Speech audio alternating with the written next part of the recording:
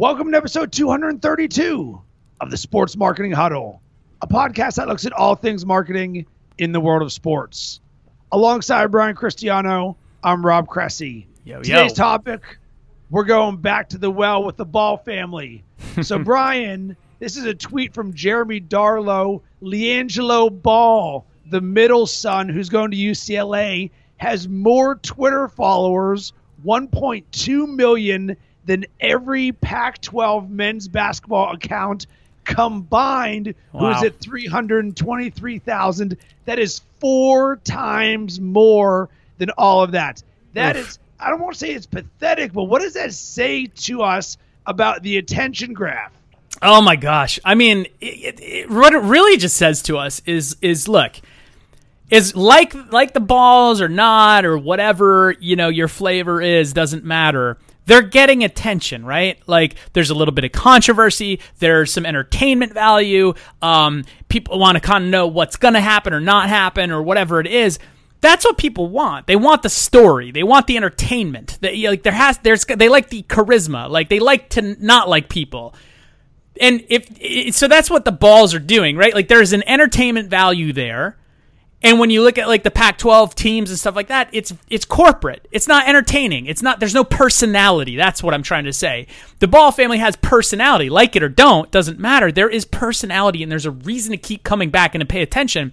When a brand or a person or an entire, a league of teams does not have personality, does not have charisma, does not have story, there's no reason for anyone to keep coming back and to follow. So that's what it is. It just truly shows you the difference between how much entertainment and personality and story matter over your name. Your name doesn't matter. You know what I mean? Like that's what actually matters. So at what point could this become a potential issue? So, for example, he has the ability to reach over 1 million people with one tweet. So let's say when he's at UCLA, he doesn't like the coach or something bad happens there and he says something. Is the Pac-12 or his school going to crack down on him because of the size of his audience? And certainly he's going to be seen as no different than any other student athlete, except for the fact that he has the ability to speak to 1 million people and has a brand that is growing from his father and other brothers there. And this is bringing in a different wrinkle than I think we've ever seen before, because previously the NCAA is the megaphone. They're the ones who say, this is what you can do and what you can't do. But now with the power of social media, he has the ability to have his voice heard, and he has the ability to create headline news at any point that he wants. I love it. This is amazing. This is a case study in how quickly the world is changing and how quickly the marketplace is changing and how the legacy companies, the schools, older companies, older brands, they're going to have to get with the times, because you can try to suppress someone like this. Say, oh, well, you can't say these things online. You can't post X, Y, and Z, or we'll, suspend X, blah, blah, blah, blah, blah. And you can do that maybe for a period of time if that's your MO. But what it truly shows us is that the power has shifted to the individual or to the brand who is willing to put themselves out there, who has a voice, who has something to say, who has a story, who is entertaining. That is where all the power has shifted to, which is incredible, because what it means, and this goes beyond just sports, like this, you could talk about government in the same way if you want. I don't want to go down that rabbit hole, but you can. What this means is all the things where everyone has had their voices suppressed because of the big conglomerate, whoever that is, fill in the blank, has made the rules. The rules stop applying when your voice is bigger than that conglomerate. And so this is amazing, I think, and it really showcases the power shift and the communication shift that is happening right now in our time, and that will continue to happen. And the brands and the people and the companies and the organizations that embrace it and make it part of their growth over the next 5 to 7 years are going to do incredible. And the ones that fight against it will be the ones that lose. But the people and the organizations and the brands who once had a small voice and no say now have the potential, if they're willing to put in the work, to actually have the power. So, Brian, there's been issues in the past of college sports using the likenesses of the players in video games. That's gotten pulled.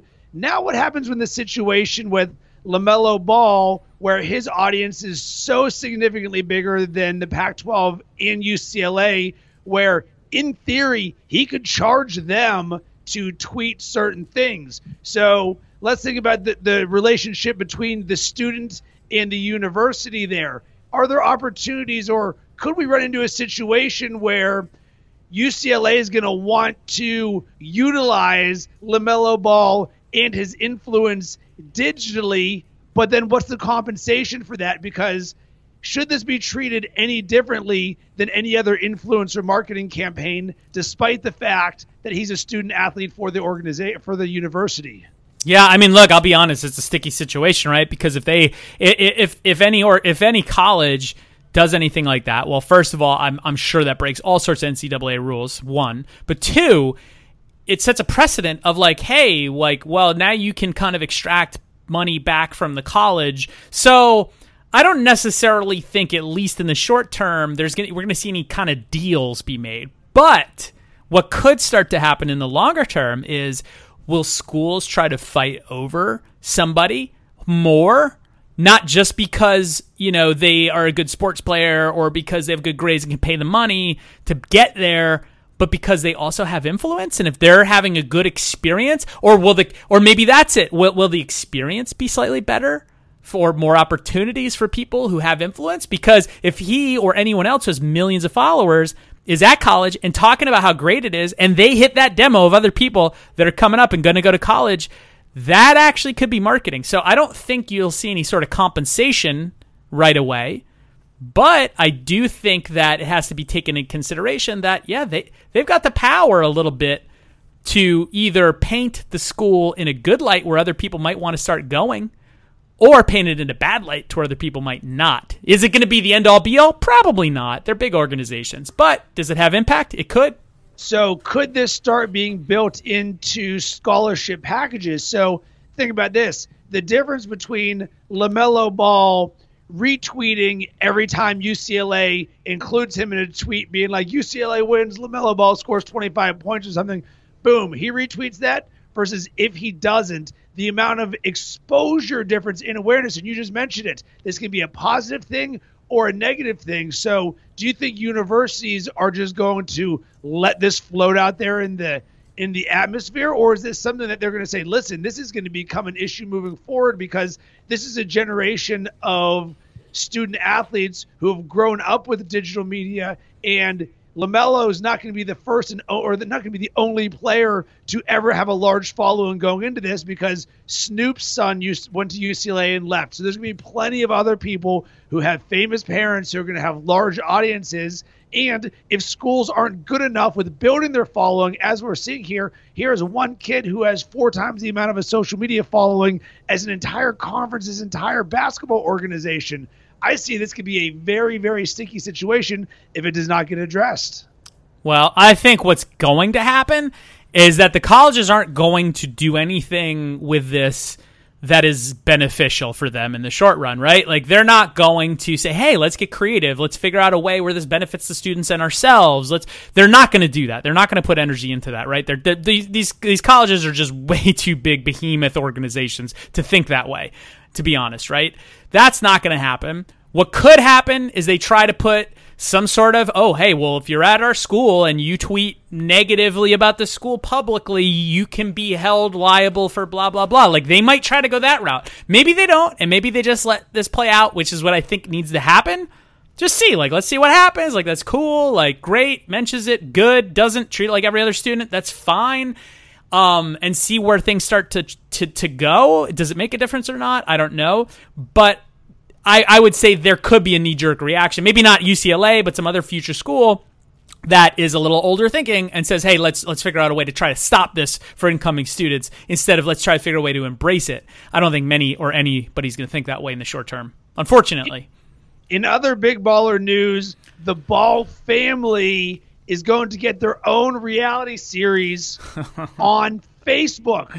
Brian, when I saw that they're getting a reality series on Facebook, the next thought I had was, they're going to become the next Kardashians, because I love that they're doing this on Facebook, because that's where all the attention is. You need to be social. I absolutely love this. And we previously did a podcast about how I'm turning the corner on LeVar Ball, the marketer, and this just continues the positive momentum that I've got, because I love that they're grasping the attention and they're running with it.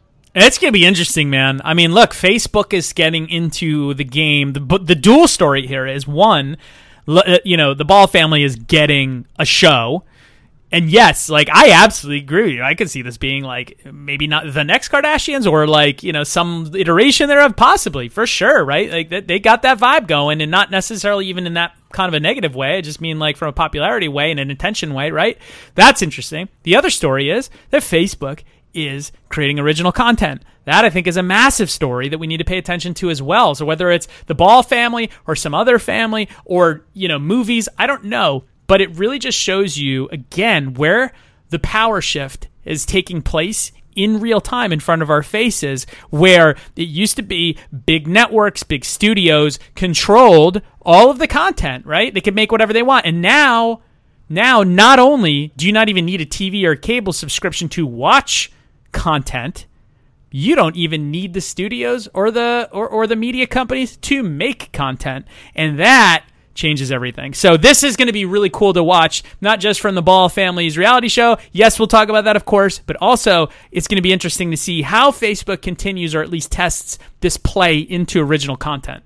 Yeah, I'm looking forward to it. I fully expect that TVs will become TVs will just become a monitor, just a giant monitor, and you can just stream Apple TV, Roku, whatever, and watch whatever you want. I can fully see the Big Baller Brand channel being streamed via Facebook, and you can choose whatever you want. And when that comes, I'm looking forward to the Sports Marketing Huddle channel, where we're going to have the number one sports business and marketing content ever. Dude, I love it. We got to make that happen like stat. Let's get this show. Let's get this show going, man. I dig it. So, Brian, what's your takeaway for this? Well, there's a lot of takeaways here. I'm going to go with the Facebook side, right? Like, pay real close attention to what Facebook does with original content. This also just gives you an insight into, if Facebook is investing in original content, if it's video, it just really goes to show you how much attention really truly is. Not that there's any argument to be had, but it is crazy. I talk to enough people that still say, well, we got to be on Facebook, but TV, and you're like, dude, no, like, it is all on social, not just Facebook, but I mean social. Like, that is where everyone's attention is at all times, even when the TV's on. So you got to be doing video, and you got to be thinking down the line of like, well, how does all this media stuff play out? Because it's not going to look at all what it looks like today in 5 to 7 years, and maybe even less. It's going to be a completely different ball game. And think about that. What has marketing always traditionally been? It's been the traditional media stuff, right? It still is today. It's still 80% of all the spend, maybe more, right? So when traditional media is no longer traditional anymore, are you prepared for what it looks like? Or are you holding on to all the traditional ways to market and to storytell? Yeah, I completely agree with everything that you said. And for people listening, what percentage of your marketing budget or time and attention are you spending working on forward-thinking projects, testing new things? You can't be thinking about the way things were done. You've got to be looking forward, pushing that envelope, and looking, where is consumer attention currently and where is it going, because that's what it's going to need to win.